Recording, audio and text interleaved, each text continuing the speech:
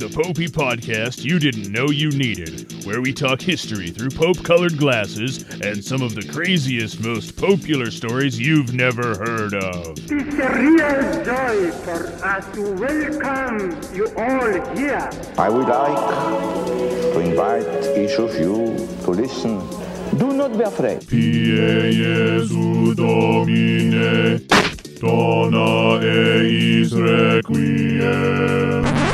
This is a popular podcast. Do not be afraid. Welcome to the Popular History Podcast, history through Pope-colored glasses.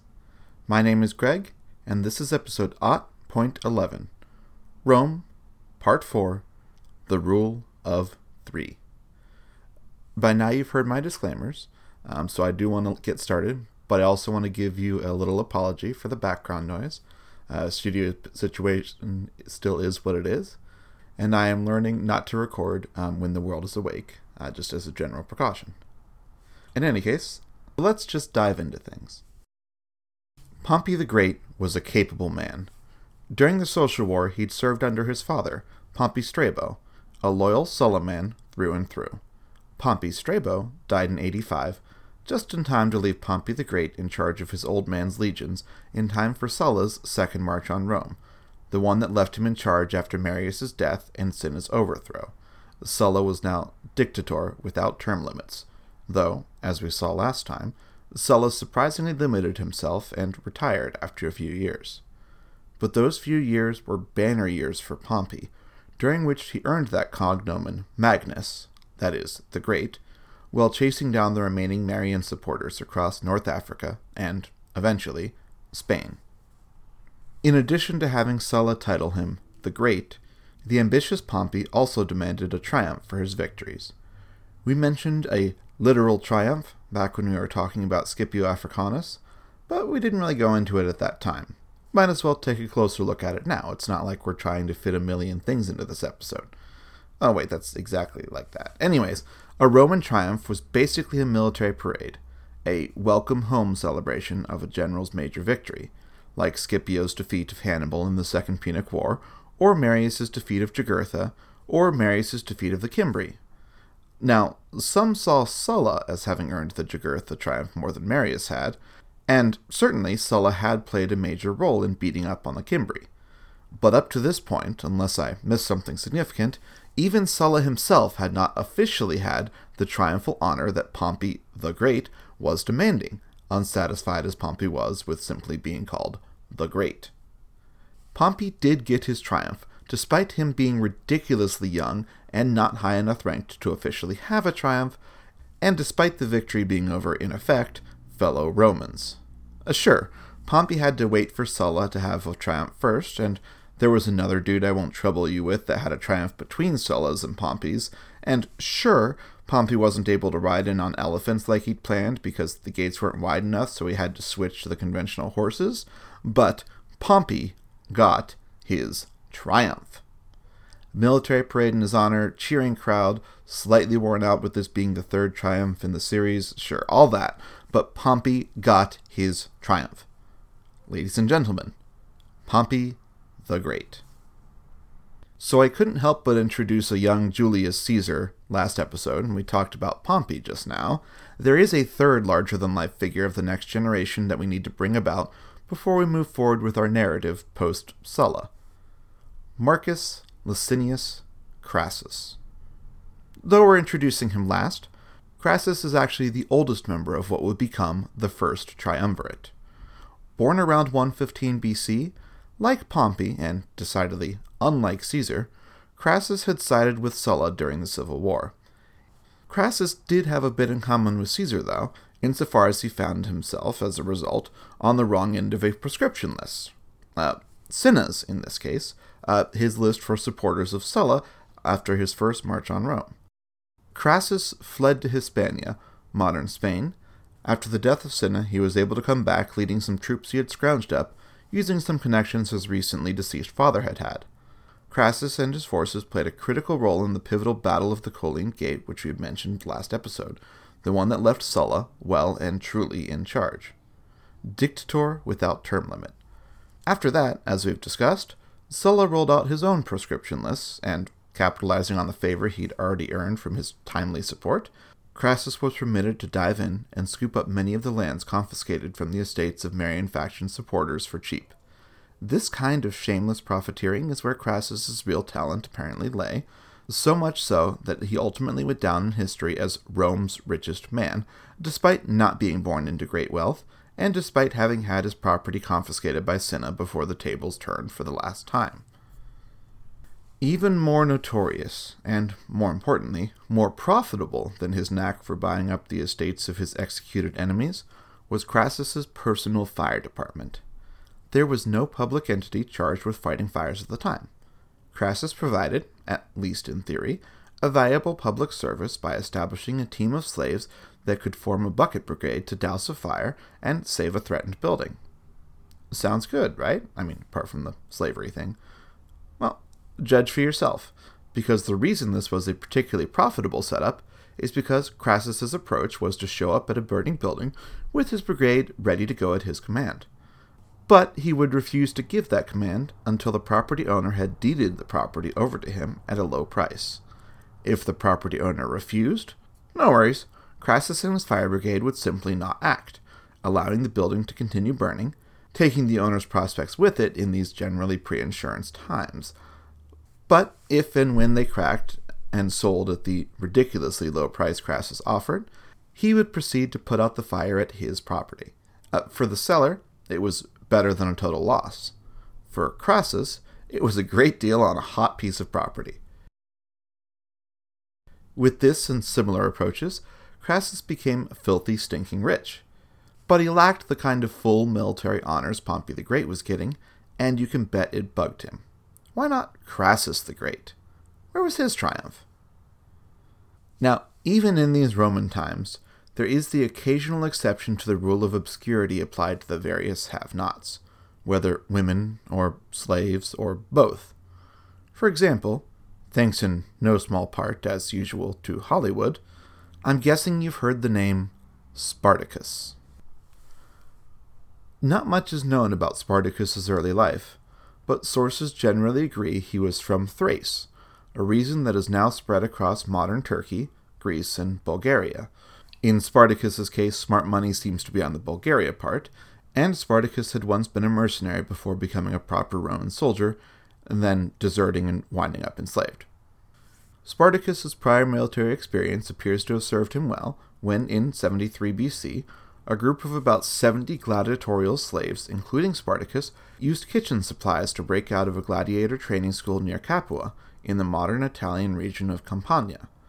They upgraded their kitchen equipment to gladiatorial arms and armor on their way out, and they started going across the countryside, freeing slaves from countryside villas, defeating a unit sent their way, leaving them with some proper military equipment, and building up a rough army. Eventually, they made a defensible base at Mount Vesuvius, chose Spartacus as their leader, or possibly one of several leaders, and continued to raid, train, and grow in number from slaves freed during raids. Of course, the local legions promptly... Wait, there's no local legions, you say? Ah, well, I guess the slaves had chosen their timing well. Some of the legions were off in the east fighting King Mithridates of Pontus, the same king who Marius and Sulla had fought for the right to fight in the First Mithridatic War. This Third Mithridatic War would ultimately be the last, but it would be years before it was concluded. And if you're counting, yes, there also had been a Second Mithridatic War in the meantime, but frankly that one was a bit of a nothing burger, with folks dying, but no real territory changing hands at the end of things.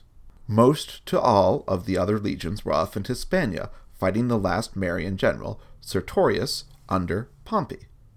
Pompey the Great, lest anyone forget. Sertorius had been fighting against the Sullans for almost a decade at this point, a lonely existence the last few years after the Colline Gate and Pompey tidying up the Marians in Africa.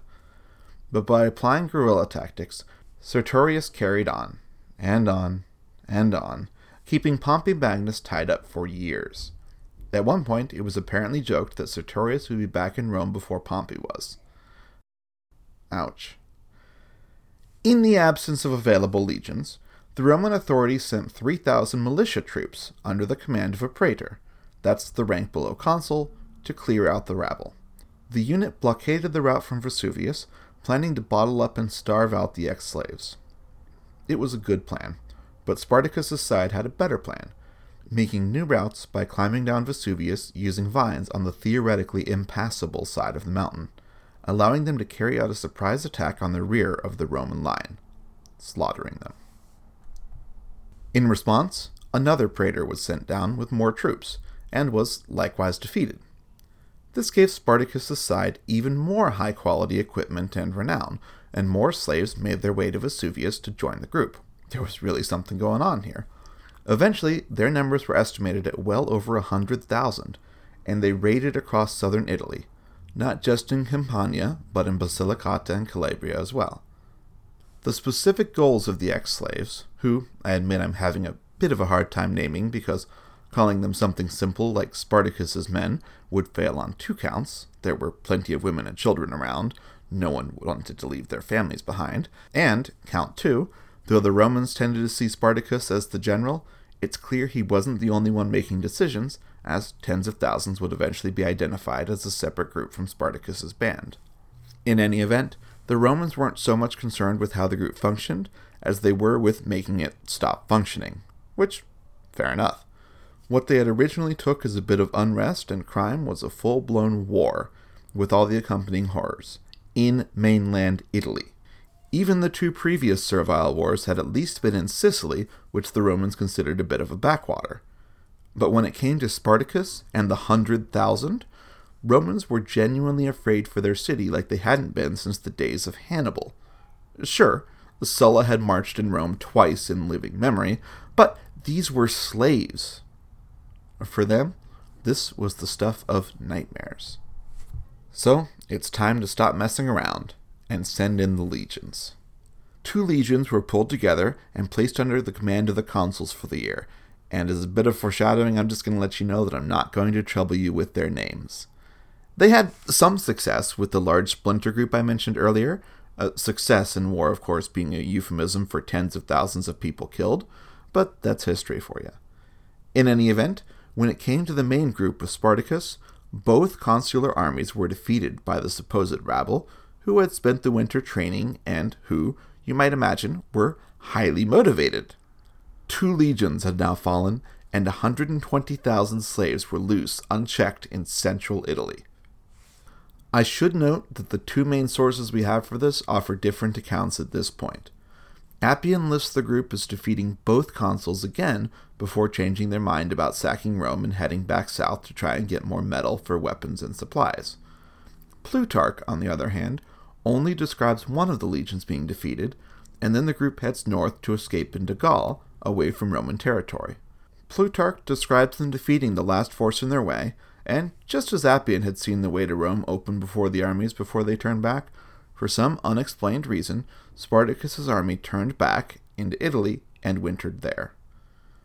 Not all of this makes sense, but it's worth noting that the 2 accounts don't directly contradict one another, and it's possible to fit it all into a logical timeline with different events being emphasized in each account. Either way, according to both accounts, the slaves put the legions to flight, and the command of the war was taken from the consuls and given to our stinking rich friend who's itching for some military glory to make up for the triumph Pompey got, and he for some reason didn't after all his critical support for Sulla at the Colline Gate. Yes, it's time for Marcus Licinius Crassus to earn a triumph of his own. Crassus, as we saw earlier, was something of a ruthless man, willing to get dirty to achieve his objectives, whether financial or martial.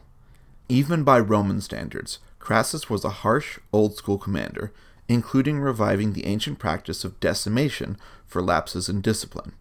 That means having every 10th soldier killed by his fellow soldiers, a way of seriously punishing capital offenses such as cowardice or desertion committed by whole units, without losing the use of the whole unit.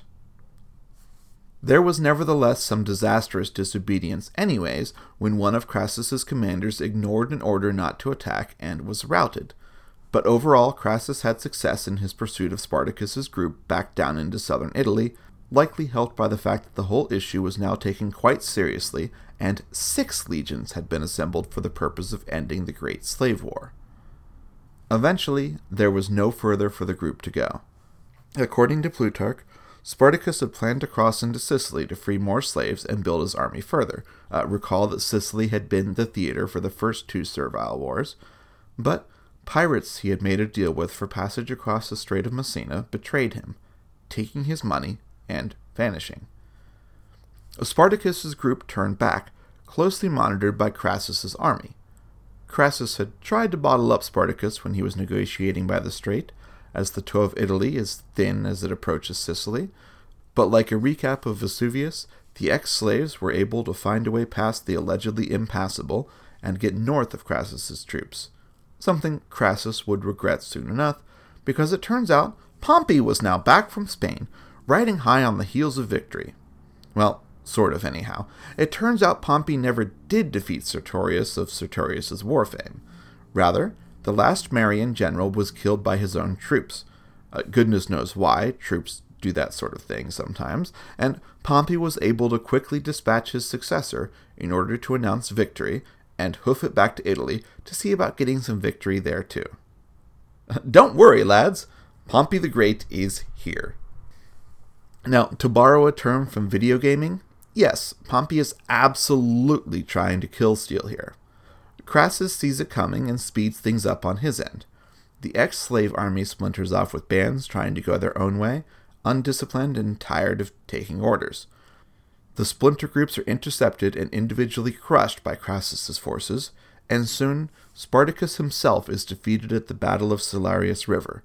Spartacus is presumably killed here, but his body is never found. That's the kernel of truth that would turn into the "I'm Spartacus" scene of Hollywood fame.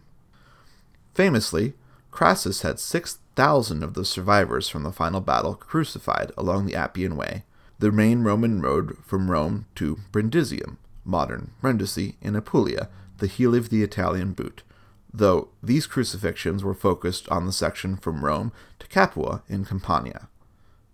So that's all done and dusted, right? Crassus's triumph has been earned. Nope.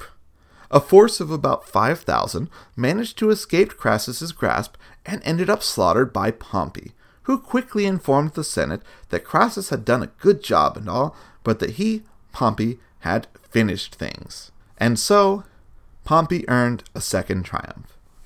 Now, in all fairness, it's likely that a big factor here was the fact that fighting slaves wasn't seen as bringing great glory.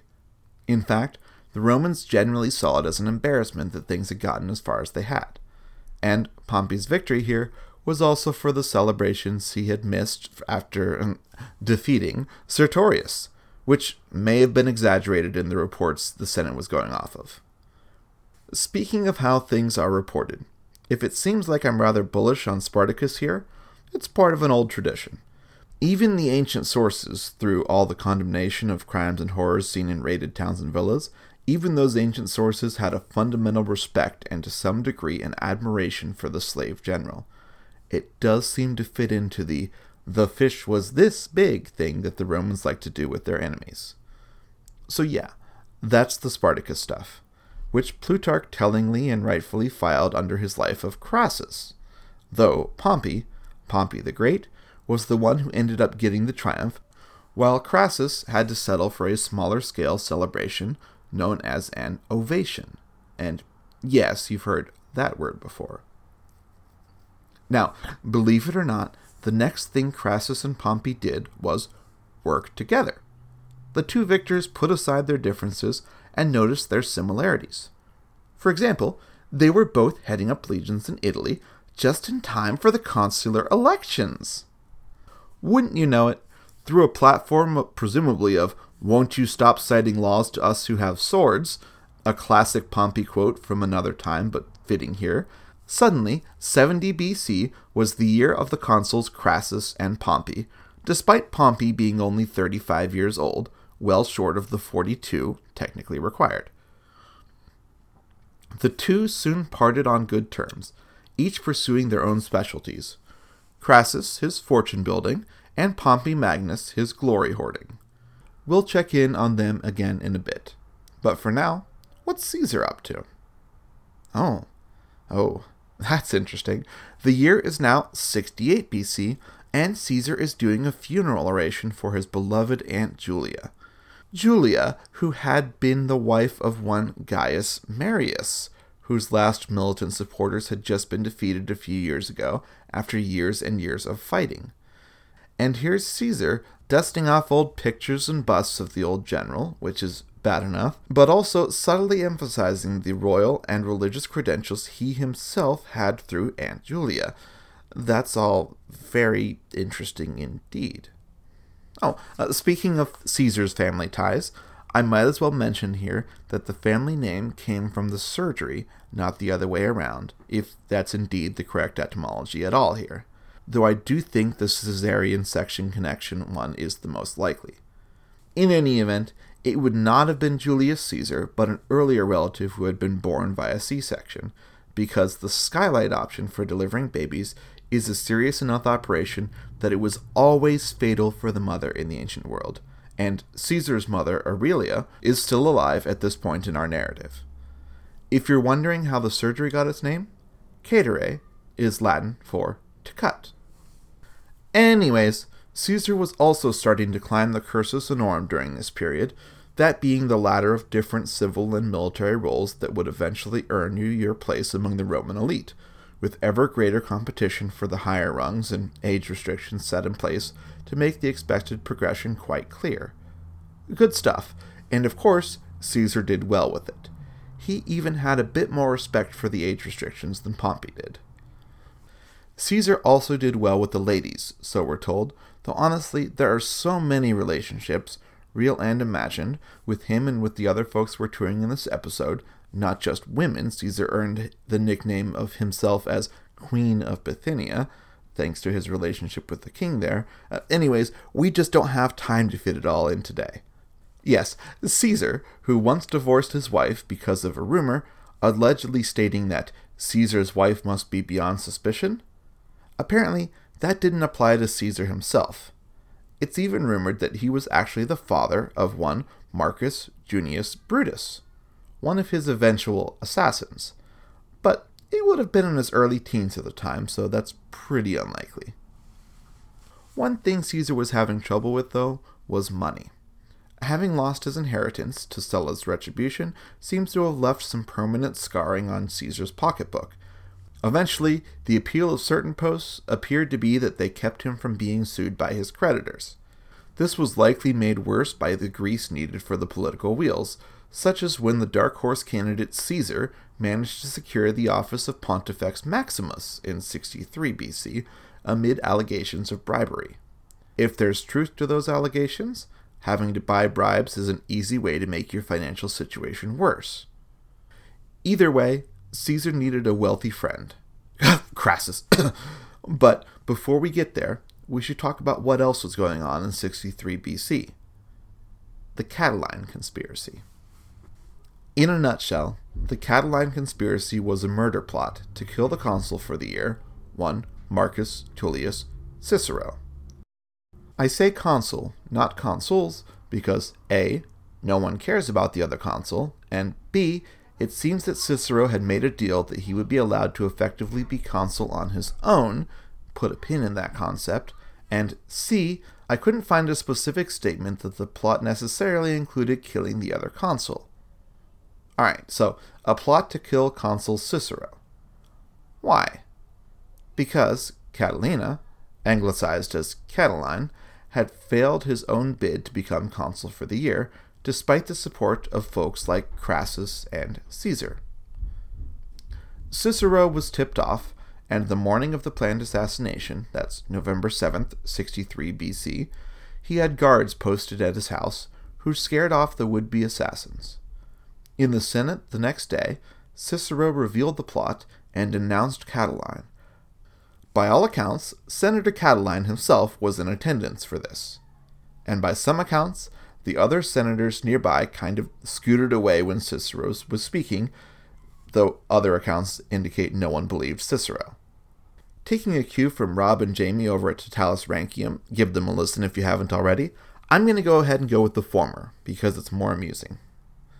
Now, it didn't help he was up against the most famous orator in history.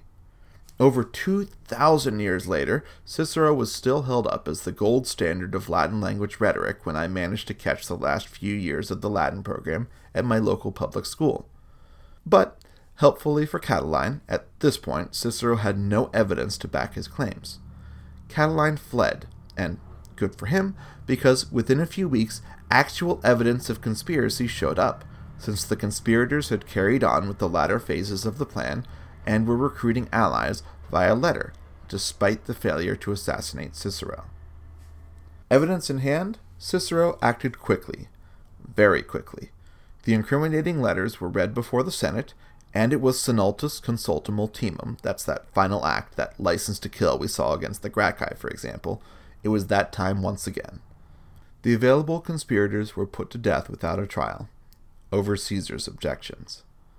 Now, with Caesar popping up there on the side of the conspirators, well, you can bet, through the years, both Caesar and Crassus were accused of involvement in that conspiracy. It's hard to say for sure what exactly happened here. For all we know, the whole thing could have been a setup meant to take down Catiline. I don't think that's the most likely scenario, but we don't have much evidence to go on, so pretty much anything is possible. In terms of most likely, it looks like Caesar just preferred Catiline's policies. Catiline, after all, was a fellow populare, and Caesar was not on board with summary execution of his political allies without a trial, hence his objection. Caesar really didn't have a reason to get involved with the ugliness Catiline and his conspirators had gotten up to. It was high-risk stuff, and Caesar's career was coming along just fine. What did he care that Catiline didn't get to be consul? Oh, as a reminder, since we haven't talked about populares versus optimates since Marius, the populares were basically the common man camp. Catiline apparently had campaigned on universal debt forgiveness, while the optimates, like Cicero and Sulla before him, were basically the old school and old money camp. There was about to be a marriage between the optimates and the populares, though. But first, we've got to bring the groom back home. We last saw Pompey the Great, fresh on the heels of his exaggerated victory in the Third Servile Wars and his imagined victory over Sertorius, which had collectively given him, apparently, enough glory to justify celebrating his second triumph, after having earned his first triumph in service to Sulla that was almost as critical as the service the triumph-less Crassus had performed for Sulla during the Civil War. I exaggerate for dramatic effect, but also to remind you of Crassus's perspective on all this. The shared consulship of Crassus and Pompey in 70 BC was generally unproductive because the two rarely agreed on what to do, but apparently Pompey did buck some of the expectations for a loyal optimate follower of Sulla by coordinating the return of some of the power Sulla had taken from the tribune of the plebs and the plebeian assembly. History has a tendency to get more complicated the more closely you look at it. People buck expectations. Caesar did like that populare-friendly policy, in any event.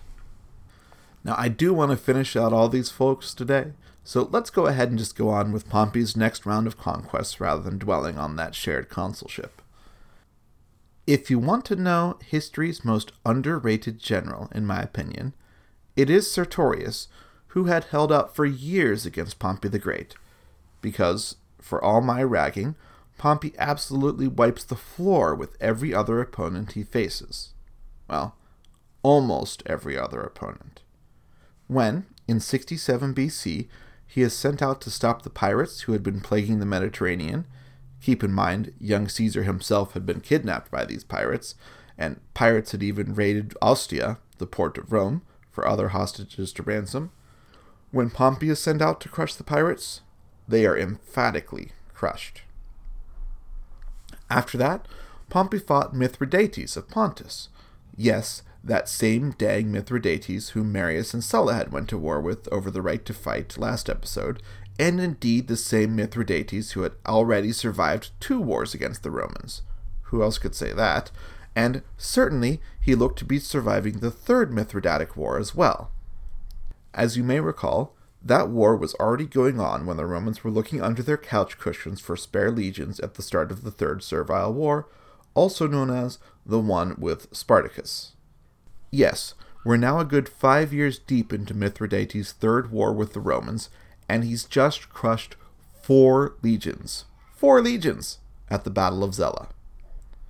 But now, it's Pompey's turn to take a crack at the Pontic Punisher, which, as far as I know, wasn't Mithridates' nickname, but I'm going with it anyways. Oh, actually, Mithridates actually did have a nickname. The Great. Time to find out which great is greater. Hint, it's Pompey. Mithridates loses and ends up committing suicide while running away. According to legend, the suicide takes several attempts because he's built up an immunity to all available poisons over the years as a safeguard against poison. This is, after all, a man who had been king longer than anyone left in our narrative had been alive, and he was an open enemy of Rome for most of that time. Pompey's next victim was Mithridates' ally and son-in-law, another the Great, Tigranes of Armenia. Now, don't be fooled. Modern Armenia isn't much in terms of geopolitics, apologies to any Armenian listeners, but under Tigranes, the kingdom of Armenia reached its greatest extent. In fact, he had actually swallowed up the remaining bits of the Seleucid Empire for a bit before Pompey's predecessor Lucullus had made him spit it back out. And yes, in fairness, Lucullus had actually had a fair bit of success in the early stages of his war with Mithridates and his Armenian ally, but it had all come unraveled with the rebellion of his troops and the whole losing 4 legions thing. I should also apologize because, though I covered Mithridates first, in reality, it was Tigranes Pompey had fought and defeated first. Tigranes did keep his life and his throne, reigning as a client of Rome. After knocking out the dynamic duo of Pontus and Armenia, which was really the greatest force in the region at the time, even surpassing Parthia, by the way, put a pin in Parthia, and maybe write Crassus next to that. Anyways, after subjugating Armenia and erasing Pontus, Pompey began tearing through the rest of the region with ease, vassalizing Colchis and Iberia, both in the modern-day nation of Georgia, and defeating the rulers of what's called Caucasan Albania. That's obscure enough that we don't know what they called themselves, but it corresponded roughly to modern-day Azerbaijan. After that battle, Pompey decided to march on to the Caspian Sea, but, and this is from Plutarch, quote, was turned back by a multitude of deadly reptiles, end quote, which, considering Plutarch just described him beating 72,000 men, I'd really like to know just how many snakes it was that made them turn around, just shy of a landmark they could have definitely bragged about. This area is the furthest east we have hard archaeological evidence for Roman presence, though we know that the empire technically extended a bit further east for a hot minute under Trajan, almost 200 years later. Moving onward and southward, Pompey more or less took charge of modern Syria, Lebanon, Jordan, Palestine, and Israel. In some cases, he ended kingdoms and even empires, as was the case for the Seleucids, and in other cases, he allowed Rome-friendly client kings to carry on, as he did in the Hasmonean kingdom that was running Israel at the time, though in their case he did scoop up a lot of their territory for Rome. We'll get into that more a couple episodes when we zoom back in on that region and catch up from the time of the Maccabees to the time of Christ. For now, it might give a sense of scale to consider that the whole area that's been the focus of half a dozen episodes of this podcast so far was basically a blip in the radar, one of several conquests Pompey carried out in 63 BC. Believe it or not, I actually skipped over a few client kings and such. You're welcome. Speaking of welcome, in several of these areas, they had already considered themselves as being under foreign rule, and so, when Pompey came over with a comparatively light touch, believe it or not, in many cases they literally considered Pompey's arrival as a new foundation of the cities, and would count their years based on how long it had been since Pompey had come along, something called the Pompeian era. Alright, I think Pompey's made a sufficient case for his third triumph. And yes, in case I haven't been clear, this is basically the first time I felt like Pompey's made a sufficiently clear case for a triumph. So, in 61 BC, Pompey got his third triumph, and things got real serious between the folks who would go down as the first triumvirate. Each brought something to the table. Crassus, the eldest of the bunch, had cash. His wealth was basically equivalent to a full year of the Roman treasury. Pompey, he of the trio of triumphs, had power and glory. Caesar, the whiz kid, had political skills to be envied and military skills to rival Pompey. It certainly couldn't have hurt that Caesar had also been the main proponent of giving Pompey authority over basically the whole East, a move which had been extremely controversial among the elites at the time because they knew what might happen if a capable general had too much power. But it was also a popular move among the general population because a capable general running military affairs was good for Roman ambition. In the end, the informal arrangement was sealed with the marriage of Caesar's daughter Julia to the somewhat recently divorced Pompey. I can't help but note that the reason Pompey gave for divorce was his wife's infidelity, and that Caesar himself was apparently a likely suspect, something Pompey seems to have taken in stride, at least in terms of his relationship with Caesar, and he even joked about it. Now, Caesar's daughter Julia. I haven't mentioned this particular Julia before, because the last time we were talking about Caesar's family life, she wasn't born yet. If you're thinking the name sounds familiar, that's because it was Caesar's aunt, Julia, who had been Gaius Marius' wife. The Romans were ridiculously uncreative when it came to naming conventions. Basically, all women in a gens, a family group, would traditionally be named after the gens, in effect having no first name. Rather, if a distinction were needed, women could, I kid you not, be numbered, such as Aemilia Tertia, the wife of Scipio Africanus, and, we infer, a woman with two surviving older sisters. Tertia simply meaning third. In any event, the 17-ish Julia was about 30 years Pompey's junior, though, despite the age gap, by all accounts, there was a genuine, mutual attachment and devotion. So, that's nice. Also nice, as always, was the steady progress of Caesar's career. Since we last saw him, he'd been governing southern Spain, and had subdued a couple of troublesome tribes there, earning the acclamation of his troops as imperator, which meant it was time for him to head back to Rome to collect a triumph, and, oh, listen to the ticking of that biological clock, it's also time for him to advance to the consulship in his track along the Cursus Honorum. Oh, one problem though. Caesar couldn't have his triumph before the Senate signed off on it and the party was all set up, which would take more time than he had. He had to be in the city to apply to run as consul soon, and if he entered the city before he had his triumph, he would forfeit his triumph. Caesar asked for permission to run for consul in absentia.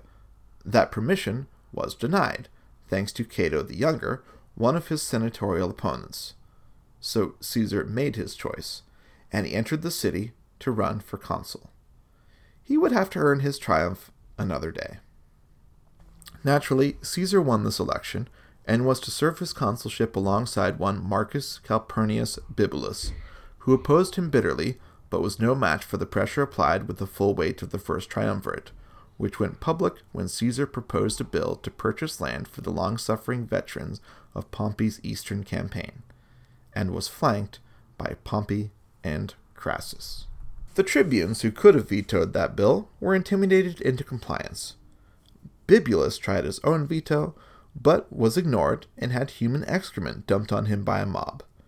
Caesar would later claim that he simply hadn't heard Bibulus's veto, which I'm going to call shenanigans on, since Caesar certainly would have known it was coming, even if he hadn't heard it. Bibulus's next strategy was to delay the vote by using his consular power to proclaim a public holiday every day it might be scheduled. Part of Roman religion meant that votes couldn't be held on public holidays, but A, this strategy is ridiculous, and B, Caesar was a higher-ranking religious figure in his own right as Pontifex Maximus at this point, so this frankly amazing approach was ignored. Overwhelmed and doubtless frustrated, Bibulus retreated from most public interactions and generally let Caesar carry on, leading to the joke that 59 BC, which, like all years, was naturally to be named after the two consuls, was the year of Julius and Caesar. At the end of the year of Julius and Caesar, we're told Bibulus emerged, desiring to make his farewell speech, customary for consuls. In a final embarrassment for poor Bibulus, a tribune of the plebs vetoed his speech. With the year of Julius and Caesar now done and dusted, Caesar went off for more military glory and to exorcise the demons of the Romans' past. The Gauls. Since the city was sacked under the Gallic chieftain Brennus, the Gauls had been the boogeymen of the Roman psyche, and not without reason. It had been the Gauls, after all, whose invasion had kicked off Gaius Marius' string of consecutive consulships years earlier.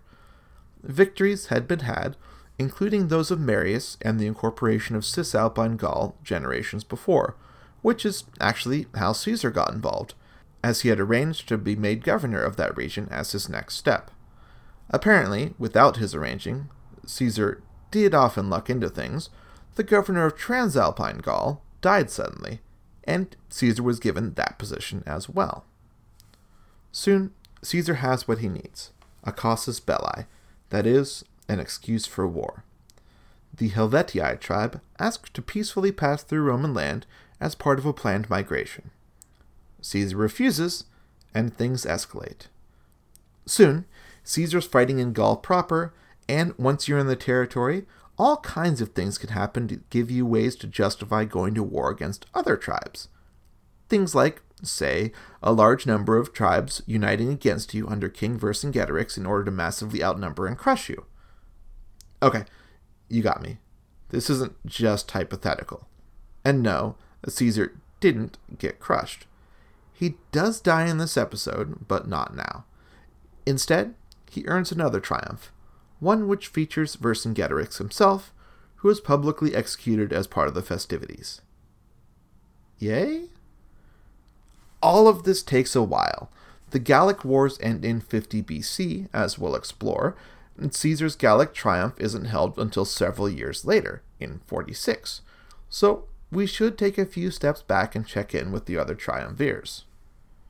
In fact, check in with the other triumvirs is pretty much exactly what Caesar, Crassus, and Pompey did in 56 BC at a place called Lucca in Italy, where they talked about some tensions that had grown up between the three of them and agreed to extend Caesar's commission for the Gallic Wars for another 5 years, which is good, because it really was a big job despite my ridiculous summary of it.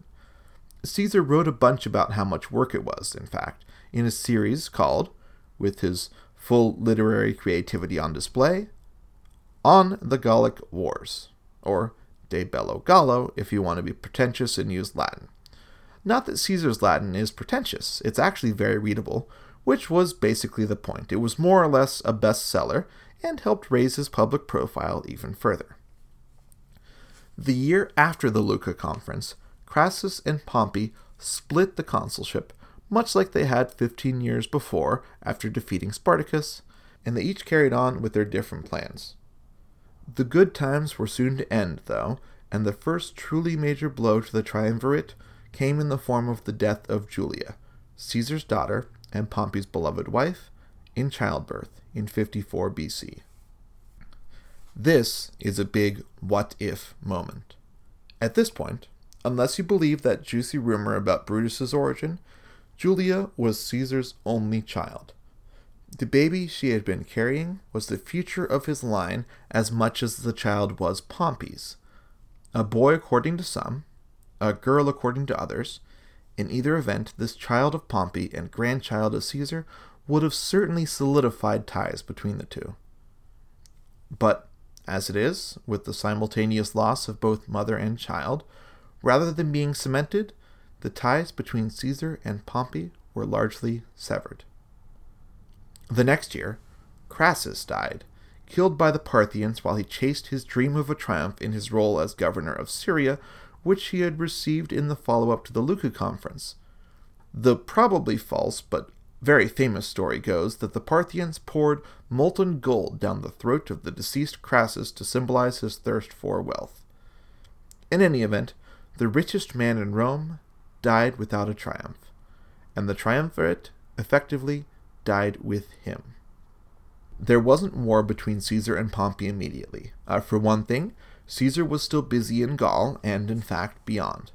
Gaul had been fairly pacified shortly after Lucca, and he had then moved on typically flimsy pretenses. He was actually in Britain when he learned about Julia's death, on one of his 2 notably unsuccessful campaigns there, before bad harvests led to a massive revolt among the mainland Gauls that drew Caesar back across the channel to face that chieftain Vercingetorix, a man important enough that my spell check recognized him right away. Now, Crassus had died during this time, like we discussed, and the Senate had decided that Pompey should be sole consul for the year 52, while a bit of a shell game played out between factions in Rome and tensions rose. The Senate favored Pompey. Not so much in a yay Pompey, we love Pompey kind of way, as in a Pompey's in control of the troops in and around the city, so therefore yay Pompey, we love Pompey kind of way. Soon, the Senate formally noted that Gaul was pretty well pacified now, so it's time for Caesar to return home. Without his army, thank you very much. Caesar agreed. Kind of. His work in Gaul was indeed done, so he headed home. With his army. On January 10th, 49 BC, in an act that is still a metaphorical shorthand for an irreversible step, a no-turning-back moment, Julius Caesar crossed the Rubicon River. He is said to have marked the occasion by commenting, "Jacta alia est," or, "the die has been cast." Now, this river crossing was a significant step because the Rubicon was, at the time, seen as the northern border of Italia, the line where Caesar's commission ended and Caesar's civil war began. It's actually not quite clear where the Rubicon was, though there have been several claimants and theories through the years. In any event, it was clear enough at the time that war was on. I'll spare you the details, but to tie things back to the big picture struggles in the late Republican Roman history, basically, Caesar was on the side of our old friends the Populares, following in the footsteps of the Gracchi and Marius, and Pompey was on the side of the Optimates, in the tradition of luminaries such as Sulla and, less militaristically, Cicero. And again, in a way too general and contemporary nutshell, the Populares were something along the lines of power to the people style populists, while the Optimates were more generally old guard conservative types. But really, you don't need to know all that. What is good for you to know is that after some back and forth between the factions, Caesar decisively defeated Pompey in the Battle of Pharsalus in central Greece, after which Pompey fled to Egypt, and was soon murdered by his own rebellious troops, who thought to send Caesar Pompey's severed head as a gift. Caesar, so we're told, actually wasn't too pleased about this, crying over the loss of the great man, and putting Pompey's assassins to death. One man, who it seems had some of Pompey's blood on his hands, was the Pharaoh of Egypt himself, at that time a relatively young boy by the name of Ptolemy XIII Philopator, who just happened to be involved in a civil war of his own at the time.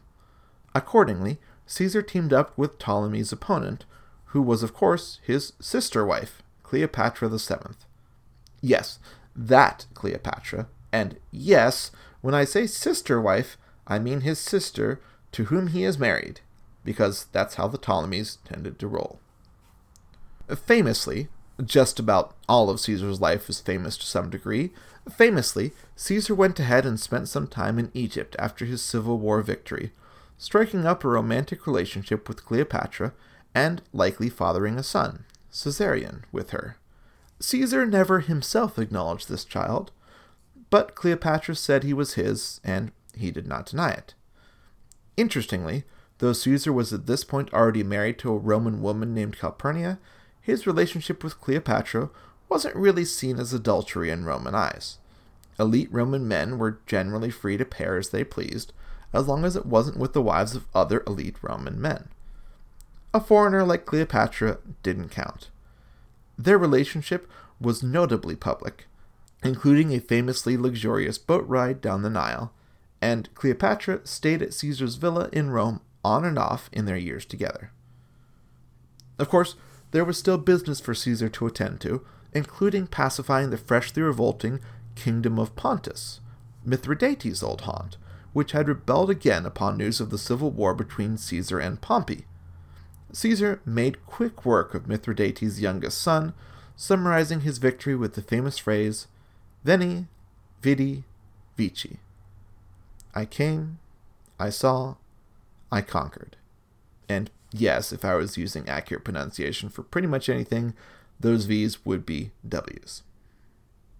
In reality, wrapping up the remnants of civil war isn't as easy as that short phrase might make it sound.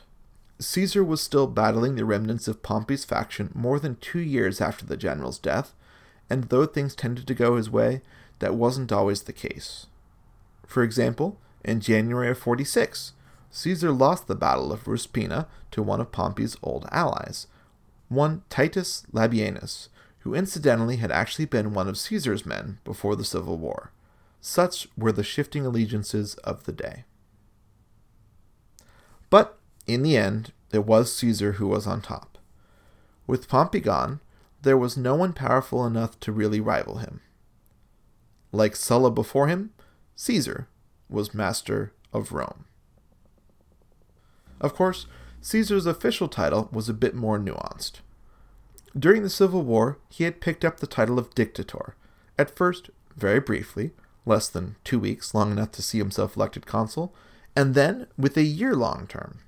Soon after he wrapped up the last bits of the Civil War, Caesar was formally made Dictator for 10 years, during which term, in 45 BC, he reformed the calendar, an event which I can pretty much guarantee we're going to revisit because I love nerding out about that sort of thing, and the next calendar reform will be carried out by a pope. Early on in the following fateful year of 44 BC, Julius Caesar was proclaimed Dictator Perpetuo, dictator for life. But this was all too much for Rome's deeply ingrained anti-monarchy tradition.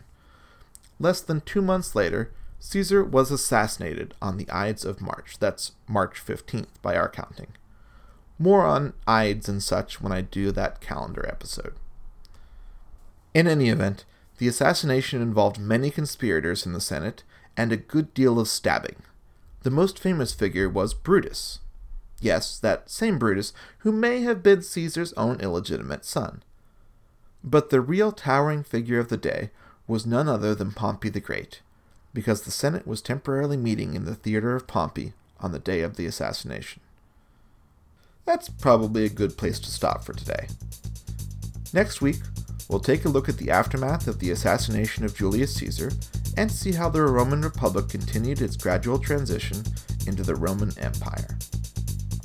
Thank you, as always, to our sound technician, Billy, our logo designer, Russ, my ever-patient Vice Pope, Mrs. Popular History, and to you, the listeners. This is a fun project of mine. I do enjoy it.